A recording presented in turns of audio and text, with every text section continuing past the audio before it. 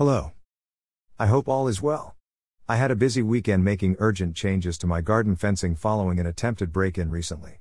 I'm grateful they failed, and my security cameras recorded everything. The new fence amendments are not perfect, but certainly are an improvement.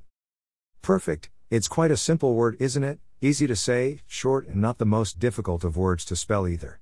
Yet this word can be crushing, soul-destroying, and can cause complex problems in a person's life.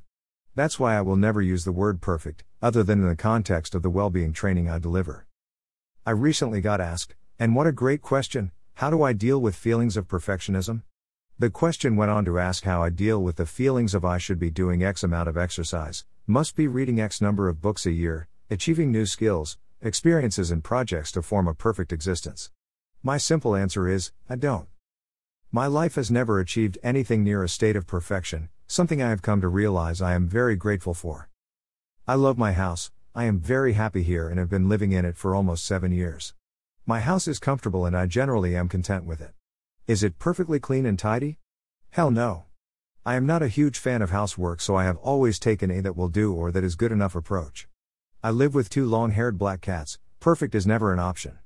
Nor would I have it any other way. Men often find it hard to talk about their feelings, emotions and issues, including mental health.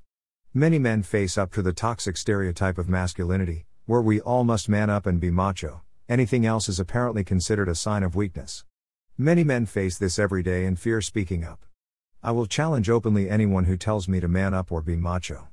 It's toxic and I will stamp it out when I see it. I often hear many jokes at the expense of men too. Gender generalizations are not good. I have a hidden disability, which can make me quite ill at times.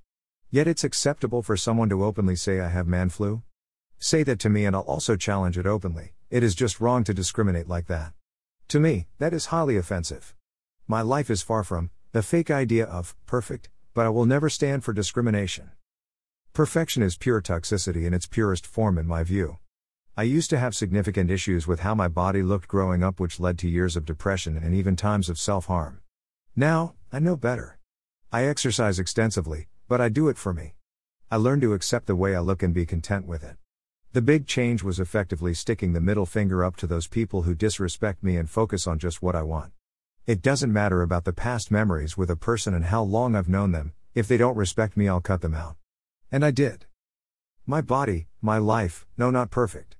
I've got a lifelong medical condition that cannot be cured, but you know what, that is also not my fault. I'll do this my way. I'm fine just the way I am, and perfect. My name is James and it's good to know you. But if you don't like me, that's your problem, not mine.